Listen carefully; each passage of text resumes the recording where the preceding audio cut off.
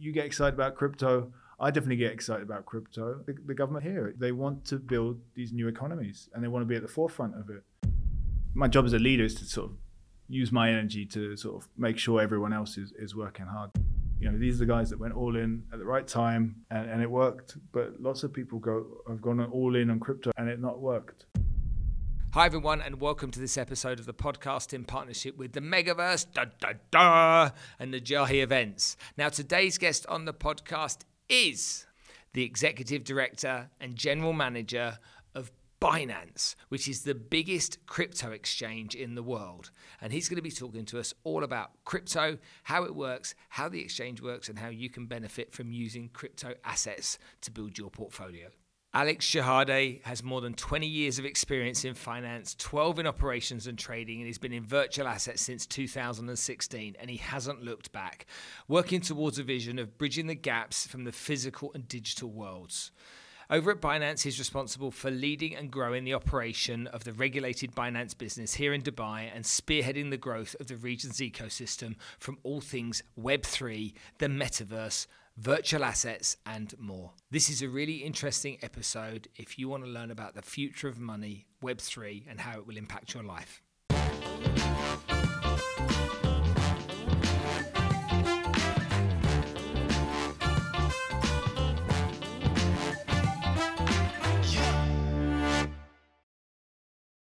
Megaverse, the digital frontier of tomorrow.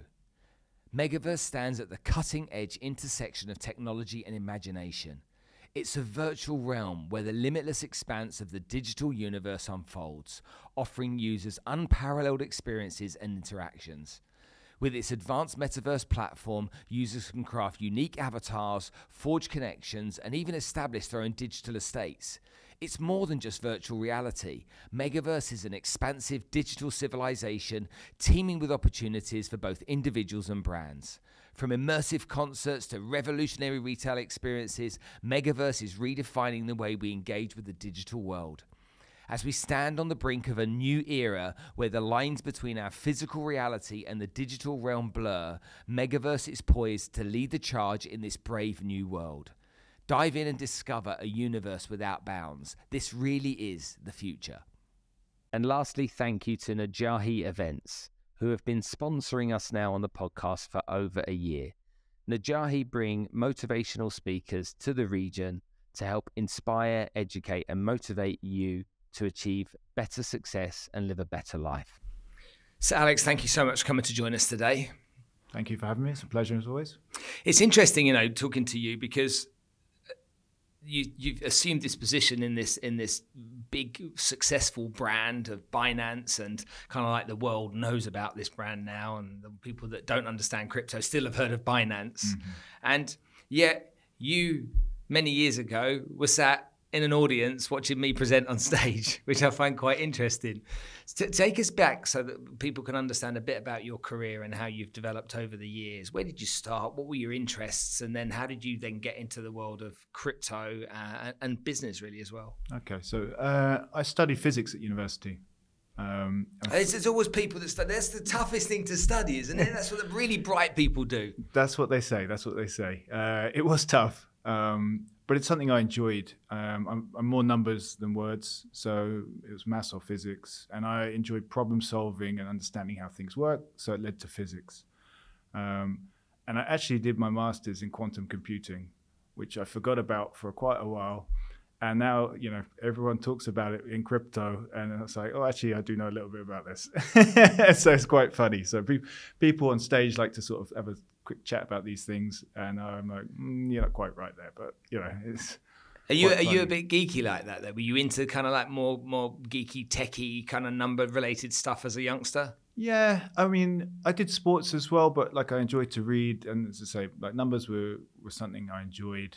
So maths, physics, chemistry, these sort of things. When you're good at things, it's easier to sort of enjoy, right? Yeah. So after physics, I was in London, and financial services hub, and that's the main industry. So you sort of most jobs, most opportunities, and I went into trading companies like physicists, mathematicians, And so jumped into that with another guy. What were you trading? We were trading interest rates. Oh, okay. So funnily enough, me and another guy called Spencer, we were the first two grads in this trading company. And we were trading interest rates, never done anything with economics, didn't do economics at school, didn't even know that was a subject. We went to a comprehensive, so that wasn't an option. And we learned about macroeconomics, charting, supply, just trading these futures on CME, on CBOT, on Life, the London floor. And it was the life traders. So, the guys in the pit. So it's a very charismatic place. Everyone's shouting and arguing the whole time. And I think I've taken in that sort of mentality into my subsequent offices. So I've got to stop you there. How old are you? 41. Okay, you look about 25. So I'm sitting there thinking, how was he exposed to that? That's all automated now. So you were actually down in the pits with the guys. So let's give people some perspective on this, because I think if you've never been in one of those places, they're a real kind of hive of energy, aren't they? And a place, as a young person in business, like a place that really seductive. So the live floor, so when I started, it was parallel. So they were just closing the live floor, but they had the live floor and then they had the screens. Uh-huh. And people were doing arbitrage between the screens and the floor. They shouldn't have been doing it, but they were. And then it went totally screen-based.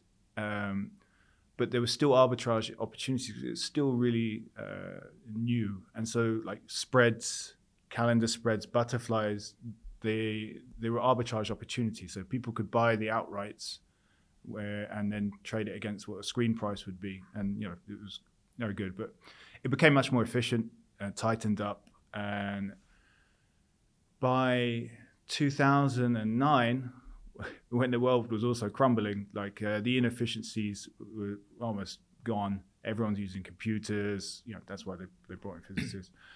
And so we had arbitrage bots really tightening things to like bips rather than percentage points for arbitrage. And then I guess that's when I first found out about crypto, because I was in Cape Town at the time. We had a trading desk down there, and we were sitting at the bottom of Africa every day looking at the Dow down 400, down 500, and I hadn't seen the Dow down 100 before. And we were asking guys a bit older than us, what's going on? No one knew. Banks start failing. We hadn't seen that really in our lifetime. I mean, Bearing Bank we'd heard of. A few of the guys were around at that point, but that was a sort of one relatively isolated incident.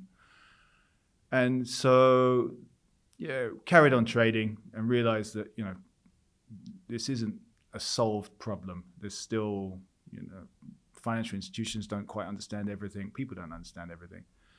And going back to being geeky, I was on Reddit from early days, and that's where Bitcoin came. And I don't know if you've ever seen the picture of the wizard.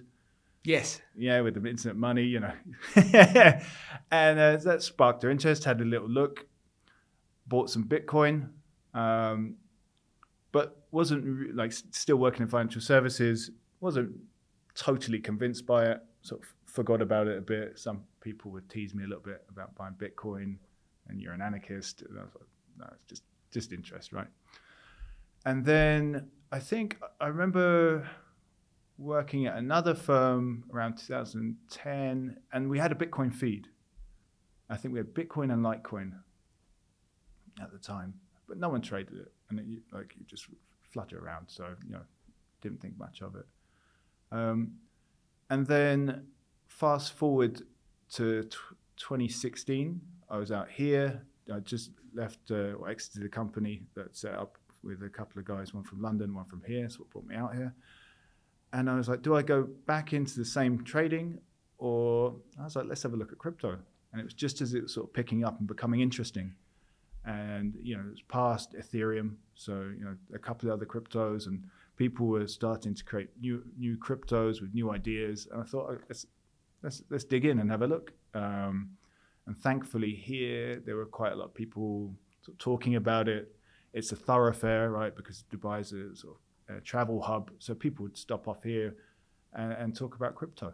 And from that point on, I've only been working in crypto.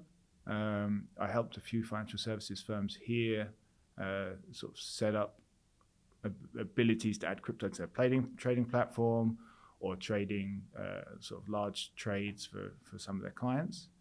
And then in 2019, ADGM released a framework for digital assets, virtual assets as they call them. And then I joined a couple of friends, mid-chains, and set up a licensed MTF, multilateral trading facility in ADGM and custodian. So did that for a couple of years.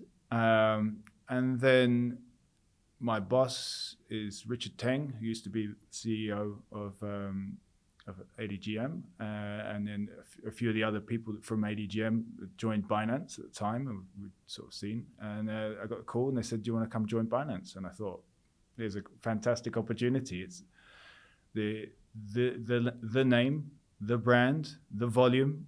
I was like, it's a golden ticket to have fun and really try and change the industry. So a no-brainer to join a world you'd got excited about. But there's one thing investing in coins and another thing working for essentially the bank or the house almost with that trading exchange. What did you learn about business when you went to work at Binance? You were clearly a startup at that point and you learned about Bitcoin, but did you learn more about business, and was that something that interested you and satisfied you, or were you one of these guys that was just really into understanding and being part of the crypto space? I really enjoy learning. So diving into the crypto, diving into how it works and explaining it to regulators is something that really resonates with me. For Binance, I've really learned, because of the nature of the company, it was very distributed. Before regulations came out, it was just distributed people running the platform. But since regulations come out, they've allowed Binance to set up a home here. So we've got 600 people in Dubai. There's other big concentrations of people in France as well, and the enterprise, although I have a tight team that deal with the daily operations, is much wider and very distributed, and people. It's a different way of managing people. We're used to managing people face to face, FaceTime, going to see people. Whether you're having debates or arguments, it's a lot easier face to face. You can continue discussions, you can bring people in, but this is very much screen based. Luckily we had COVID, which allowed us to sort of learn how to do this. But it's been a continuing experience for sort of managing a vast business by screen rather than by people. So that's let's dig into that for a little while, because I want to talk about crypto for the benefit of everybody watching right now, and they're going to want some updates and stuff. But when you look at corporate wellness and you try and understand how companies get the most out of people, we've seen this seismic shift from a 53-year-old man that's old school, that was like, sign a contract, it's 9 to 5, 5 days a week, show up, otherwise you're fired, you 1 hour for lunch and all that kind of stuff, to a world now where people are saying, you know what, I actually don't want to work 5 days a week, I want to work 4, or actually, I don't want a toxic environment, and I want my boss to trust me, or whatever it may be. And when you have 600 people working for your business here that you're responsible for, and many of them are remote, it must be really challenging to make sure you understand them all, understand what their motivators are, what inspires them, what drives them, and to get the very best out of them. So how have you learned how to handle that? So when I first started up with mid-chains, this was the first experience where trying to teach people crypto on screen, and especially when people don't have their cameras on, it's really difficult to understand whether it's going in, it's going over their head. They're even there. Yeah, you lose that engagement. So obviously learned these lessons early on, about really understanding if people are concentrating, looking at other things. That sort of connection you need in order to get knowledge transfer. Luckily, Binance had always been remote first, so I think they've, my HR business partner that manages the region here for me, she's been a part of Binance for I think almost 5 years. So they have built that up, and in our staff portal, there's about wellness. We have team building subsidies. So just to go out and meet, go out for lunch, go out for a drink, go out for dinner, because you need to build those connections, right? And that's still the best way of doing it. And I also take time, I guess, in meetings as well to sort of chit chat, as you would at the water machine, as you would in the coffee machine, to sort of engage, right? So make sure that you're chatting to people and not just treating people as a commodity. And that's how you do it. But it's hard work. Like, you have to put the effort in. So you can't expect it all to work as easily as maybe if you're in an office. But I think just making sure you chit chat to people, make sure you always ask, like here, people always ask how you are. Doing that on calls, making sure you understand, praise after meetings, or especially where there's been a disagreement on a call. I generally always try to sort of message that person afterwards and just say that I respect what we're doing. But let's try and address these things. And I think some people that are probably more shy stand out a little bit better in these remote first places, because they're comfortable, that they're maybe a bit more introverted. But then when you engage them, the first time, they'll pull back. So you need to sort of, I guess, understand who you can sort of bash heads with and get something good out of them, and who you have to be more subtle with. And that takes time. And again, you just have to learn it. You have to just spend the time learning about people. A lot of times in business, people don't think that business is about people, but at the end of the day, that's all it's about, really, isn't it? Absolutely. And being the boss here for Binance, you've got 600 people that essentially you have to get performing as well as they possibly can. When you look across, when I would assume the kind of demographic of people you've got, or psychographics of people that you have, I would always just assume it's more techie types, coders, developers, these types of people who we sadly stereotypically would regard as more introverted than extroverted. Is that a fair assumption, an unfair assumption? What do you think? That's very fair. Very fair. Very fair. Okay. I mean, even in physics, right? So, in my undergrad, again, there's also gender disparity, right? In my undergrad, there were probably 3 girls out of 40 people. And then, almost everyone's quite introverted. And that, you see that computer science, you see that in maths. So we're trying to even that out. I mean, thankfully, Binance has a much better gender diversity. There's a lot more, lots of the senior women at Binance.com, in the top tier. And I guess they've done a good job of sort of promoting that and keeping equality. We spoke a little bit about it on a panel last week. It builds a more healthy discussion, right? Because you've got different viewpoints and everything else. But when you take a business that's about people, and then you've got introverts, that becomes then a challenge as to your energy. Does it suck your energy? They say that the introvert, when they spend a lot of time with people, their energy is sucked, and when an extrovert's around people, their energy is brought in. They get more energy from the people.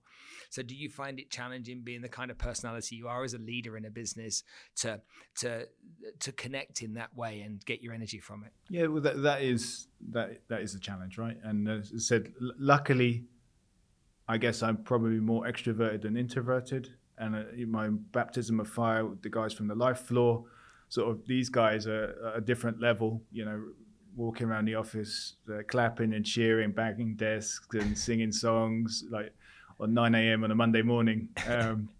So it's completely different. So my job as a leader is to sort of use my energy to sort of make sure everyone else is working hard. So yeah. Interesting. Okay, let's talk about crypto then. We've seen obviously lots of stuff in the news over the course of the last 12 months. We've got news here where there's VARA, which is the authority that's issuing the various license that needs to be issued. We've also got the FTX drama that happened. And along the way, we've gone into a bit of a bear market for the crypto world. Mm-hmm. Now, the predictions that are coming out from different people all look very promising. But what is the sentiment at the moment, do you think, from people around crypto, meme coins, and your stalwarts with ETH and Bitcoin at the moment? What are you getting from the market? So I guess general sentiment is down, but not as miserable, I guess, as when FTX was happening. So I think we bounced back from that, and I think Binance especially, and lots of other industry players are really talking about sort of this is a build phase, and people like Ray Dalio say you need to have boom and bust, right? Trying to equalize markets just isn't going to work, and that's not natural cycles, and that doesn't happen with farming. It doesn't happen in nature, right? So you need to have boom and bust, and what we're seeing with crypto and blockchain and Web3 is we're seeing real use cases emerge. So let's go back to 2016, 2017. There are lots of tokens. No one knew what they're doing. No one knew how they worked. They didn't work, right? And people were just creating tokens and then trying to work out what problem they're going to solve, and that was unsustainable. And we saw that die out. So now it needs to be much more sustainable. So people that are building and have the capital and can raise capital have good use cases, good problems to solve. They build an MVP first, a minimum viable product, which they can show to investors, VCs, get investment, and then start releasing tokens. So we're seeing that. We're seeing, there was a flash in the pan with NFTs, so non-fungible tokens, which were generally pictures. And then they were trying to build use cases afterwards, say, okay, now you're part of a club. Whereas now they're looking at sort of engaging, and lots of big brands, big car companies, food companies are now going, well, how do we engage our clients, right? We'll give them an NFT, which means like a reward card. And then we can, with certain protocols, message people. We can airdrop rewards to them. So now we have a product that we can solve problems with. And now with blockchain and settlement, so transfer of value is Bitcoin, and that's known. But now we're looking at oracles. So these are things like Chainlink or Ocean, where it looks at real world information and puts it onto the blockchain. So then you can build these decentralized apps. Mm-hmm. And that's where we're sort of at now with Web3. So with Web 1, people talk about this, and it's static web pages. And Web 2 is web pages that are dynamic, using people's data. Mm-hmm. And so this is which the user data is owned by the companies like Meta, Uber, Airbnb to create a website and create engagement. But now we're looking at decentralized ways for people to own their engagement and own their identity and move it across. And we're still really early days. I mean, that's what you got to remember with crypto. It's an experiment, but people have access to it. So in traditional finance, when we're raising money for businesses, and whatever the stat is of number of businesses that fail, the public don't have access to that. Mm-hmm. And then when people are raising money, they raise from VCs and then goes to private equity firms.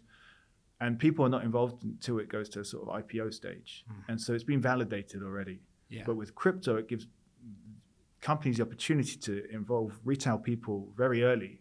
And they've not been exposed to that, and not cognitive of that risk. Good point. And so, crypto leverages network effects, communities, and allow people to invest. And sometimes it works, sometimes it doesn't. Let's understand that in a bit more detail, because the average Joe mm-hmm.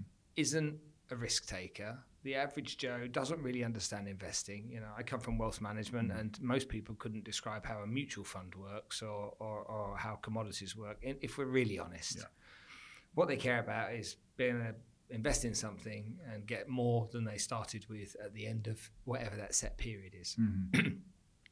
And a lot of people ask the question, you know, is if I'm that kind of person, is getting involved in crypto for me? Should I be investing in this kind of stuff?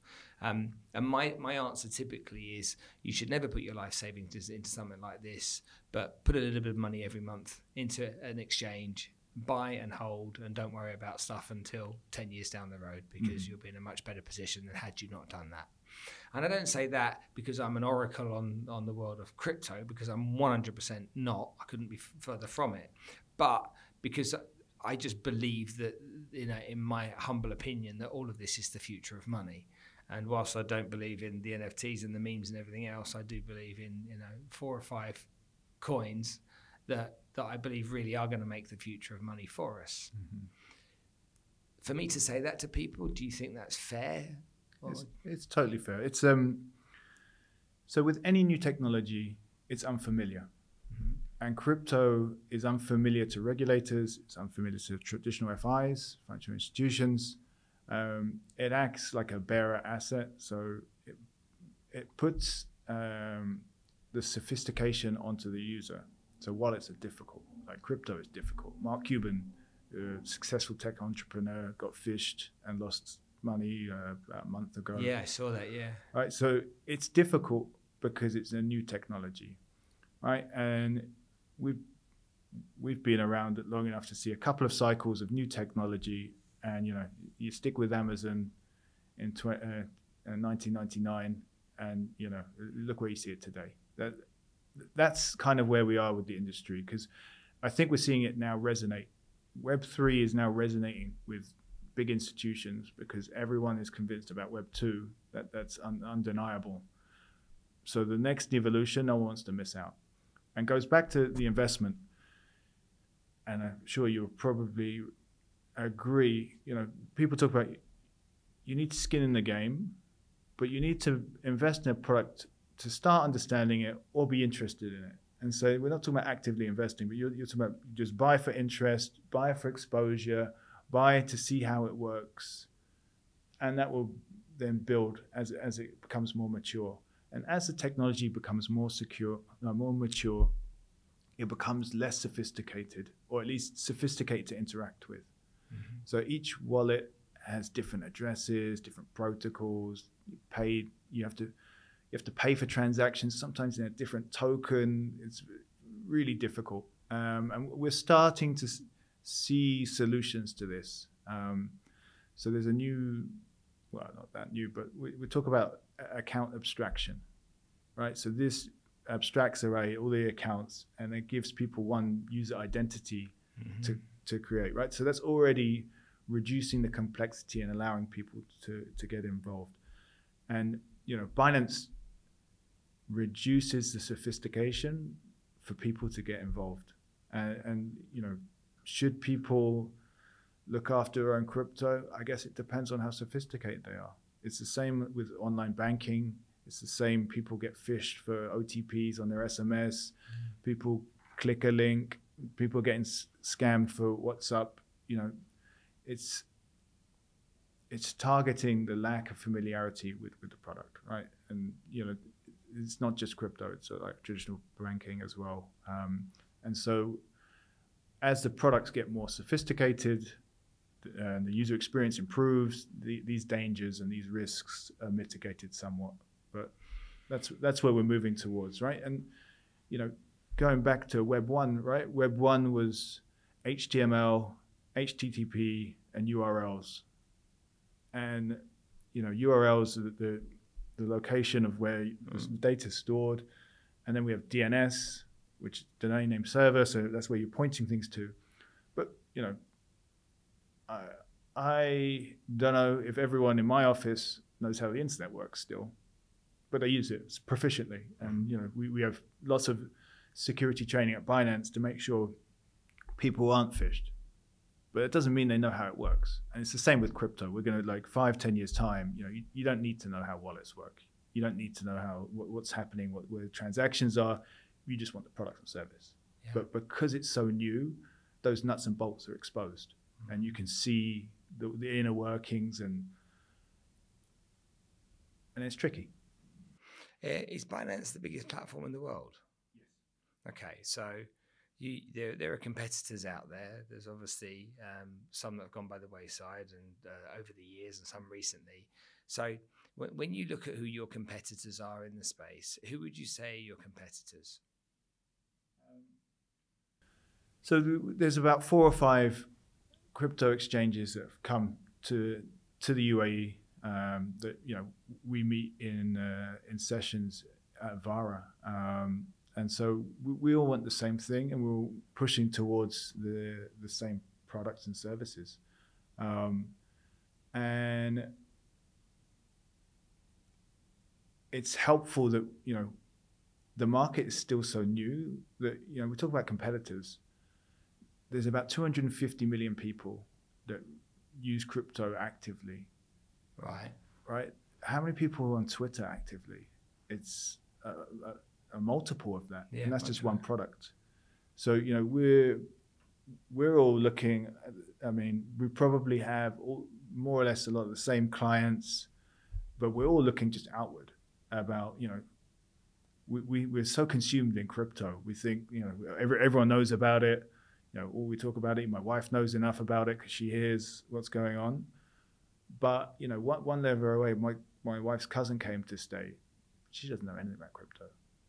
So, I don't think there's perhaps competition for sort of some of the current clients, but it's really about engaging people that don't know about crypto and giving them a good product, right? So, like you're seeing all the sports advertising with like crypto.com, with OKX, it's about sort of starting to educate people. And that's really the mission for all of us, is to sort of educate people about crypto. Is your goal on new accounts?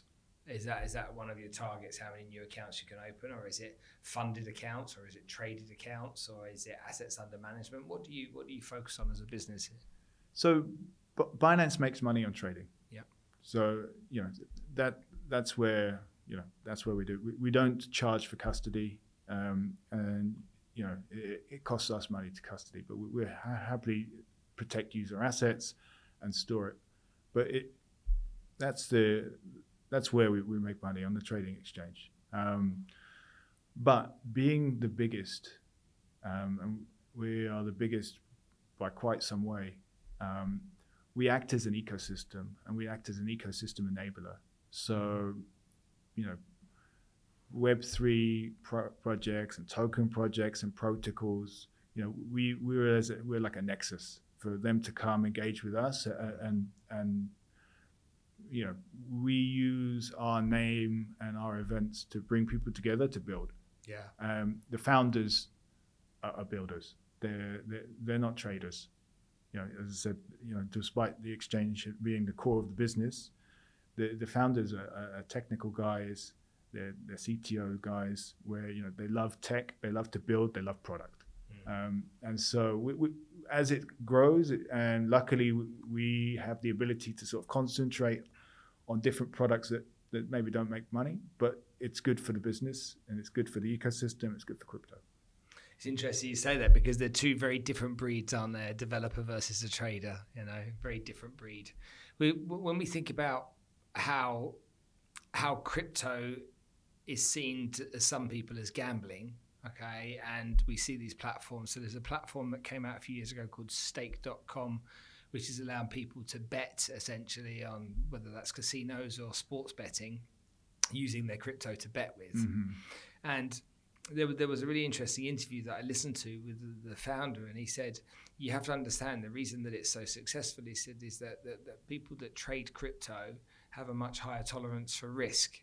And so because they have a higher tolerance for risk, the risk decisions they're making aren't, off the charts as they would be normally. Mm-hmm. When I look at anyone trading on any form of exchange, whatever that may be, that could be Forex, commodities, it can be CFDs and crypto.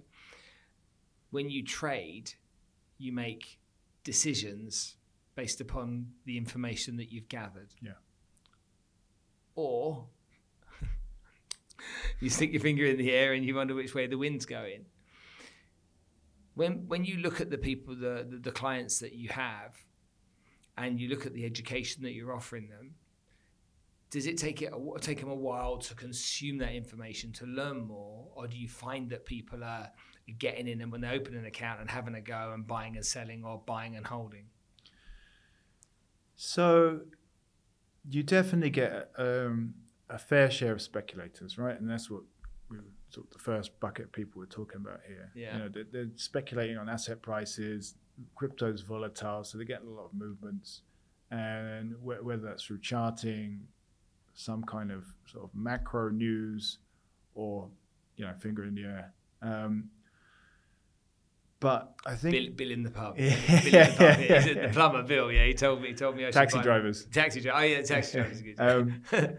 And so that exists, but I think Binance's mission is definitely to educate about the product, to show financial inclusion, to show how you can exchange value without intermediaries at lower cost.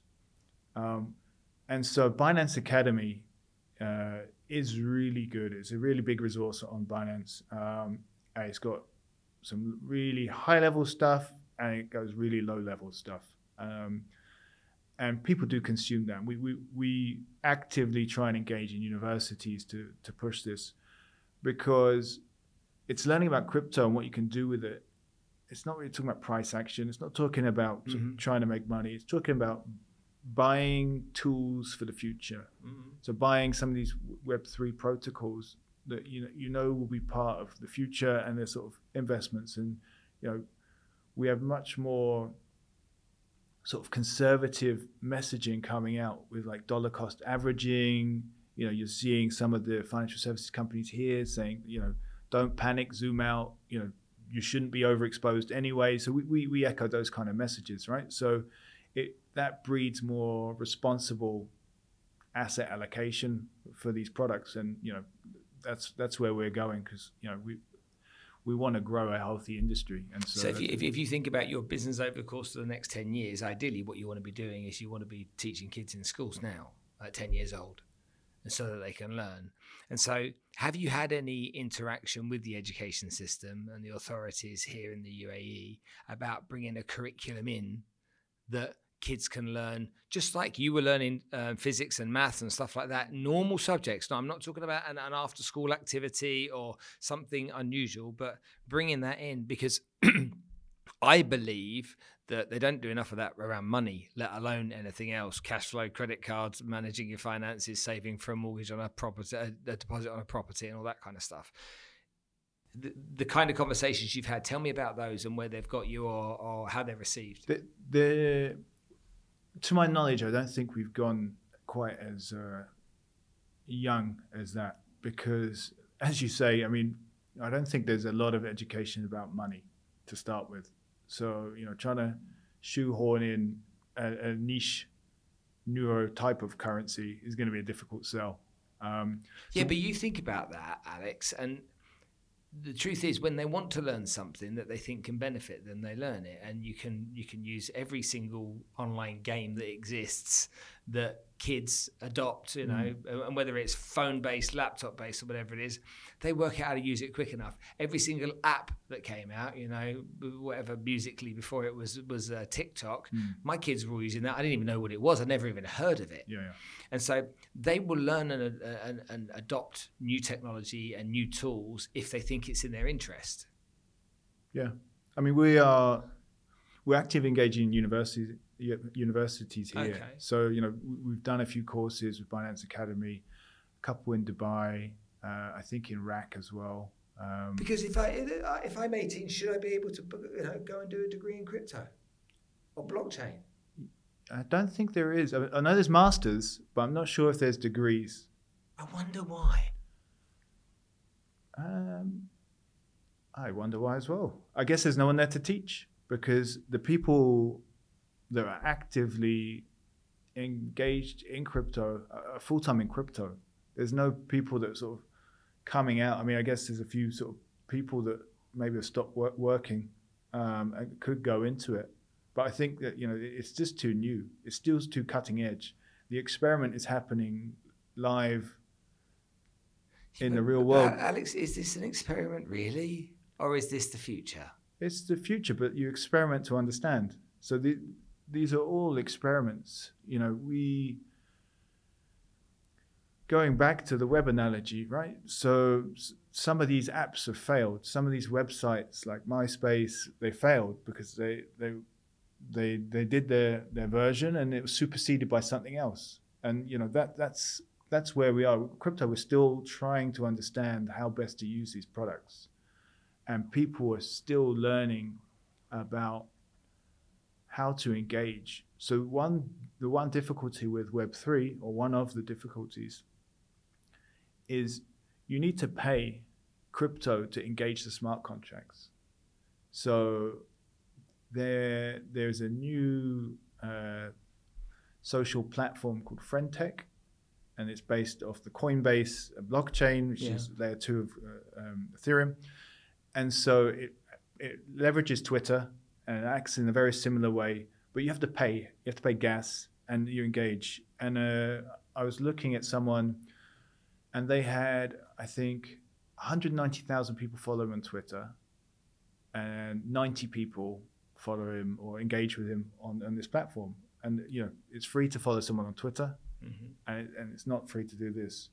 So it's still a bit difficult. And so maybe that will disappear. Maybe we'll find a way that we won't need to pay gas fees for certain interactions. And trying to explain to someone, let's use Twitter again. If you suddenly have to start paying per message, or top up your gas tank to for a year, people start dying out. People or people are very comfortable with the current paradigm. You give them data, they give you service, right? But that's what people want to change for Web3, and we're experimenting on how to do it. And all these new products, and the beauty of crypto is it's open source. So, someone can lift that and go, well, I really like this idea, but we can change these bits and pieces. And they do. And it keeps evolving like that. Whereas, again, Web 2 was closed door. You didn't see their code.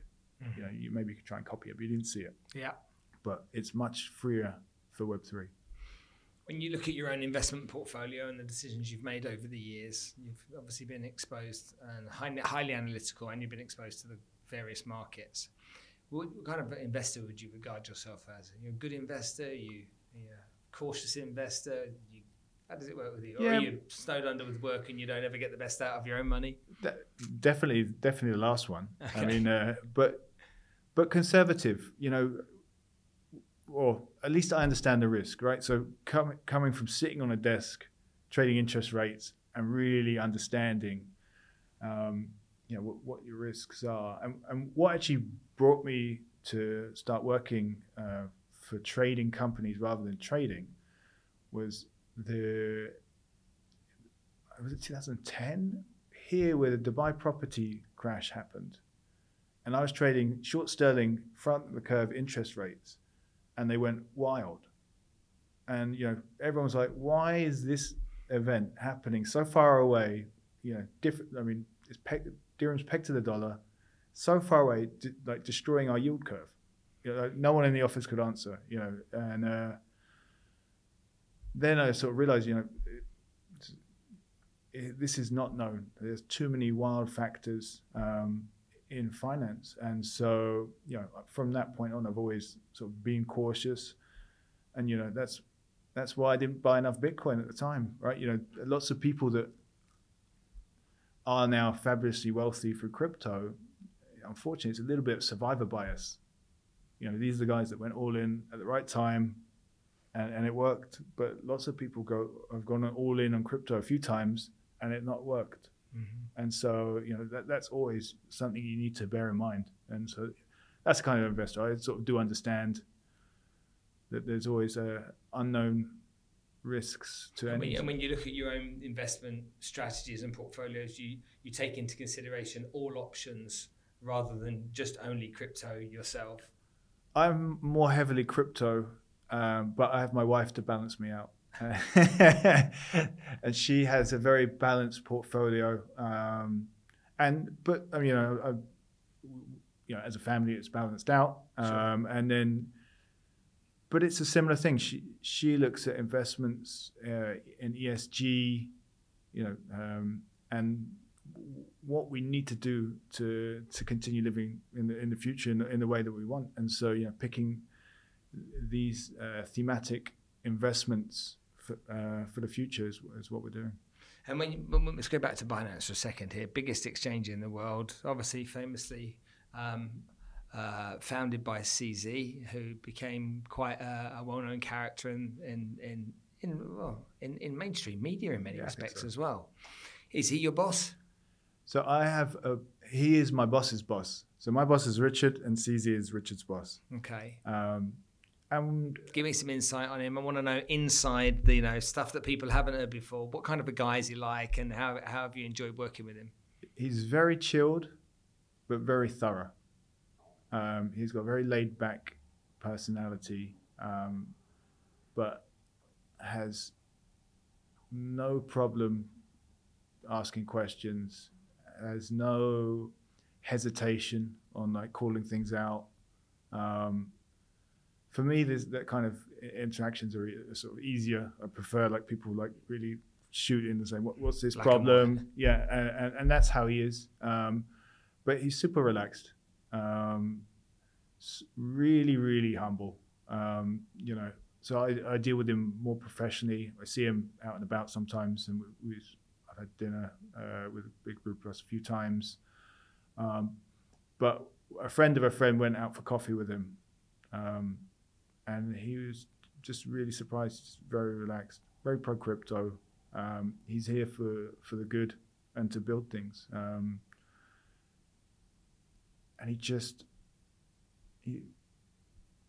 he's enjoying what he's doing, and you definitely get that purpose. And I think you see that. I think it's genuine. No one that interacts with him thinks anything other than him being genuine. That's good. It's good to work with something like that. So when you look forward and you take your career and think about the future, you've been at Binance now for how long? Just over 18 months. And just to repeat your position, you're the executive director and general manager of Binance in the Middle East. So Binance FZE, the entity that's established in Dubai. Okay. And how many entities are there around the world? I don't know that. We have lots. A few. I mean, there are 18 licensed entities around the world. I'm pretty sure that's the number. Okay. But I am very much concentrated on Dubai and the UAE and where we are there. The rest of the registrations are global. I mean, I help talk to some of the people, like other managers, when they're sort of understanding. But just look at the region here. Just talk to me before we finish about the relationship that crypto has with the UAE and how it's perceived, and maybe compare to other places, what you've learned and how they've decided to adopt it here. Are they, because we hear in the press that they're very pro crypto and they're very keen to be the home of crypto, but are they really? Yes. The leadership here have made a stance that they want to be a crypto enabler. They want to develop Web3, especially the Dubai government.